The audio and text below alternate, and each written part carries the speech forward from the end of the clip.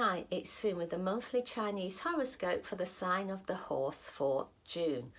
Sometimes you can be very busy, you can be running along at a fast pace when maybe you might be better off thinking about what you want to do and where you want to go.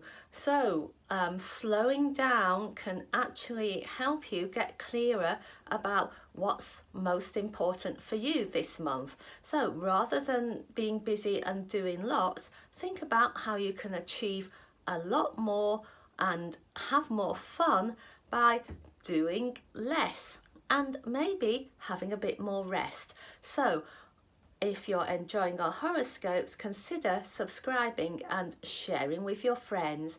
Thank you for tuning in to Feng Shui Foon.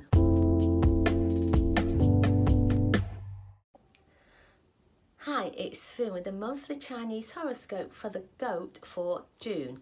What are your plans for the month ahead? You don't need to have everything down to the finest detail and scheduled within minutes, but it would be a good idea for you to have a clear idea of what you're going to do and when you're going to do it.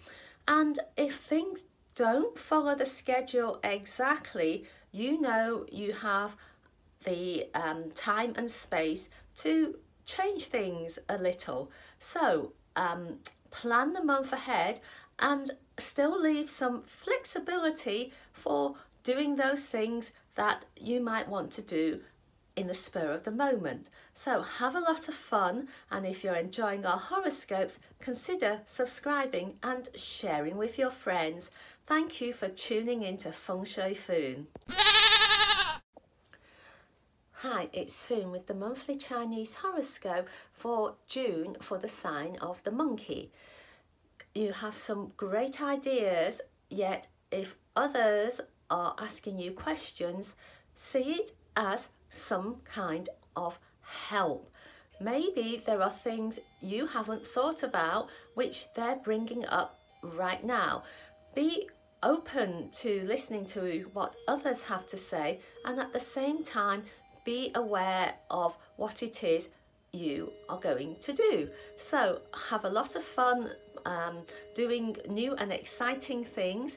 If you're enjoying our horoscopes, consider subscribing and sharing with your friends. Thank you for tuning in to Feng Shui Foon.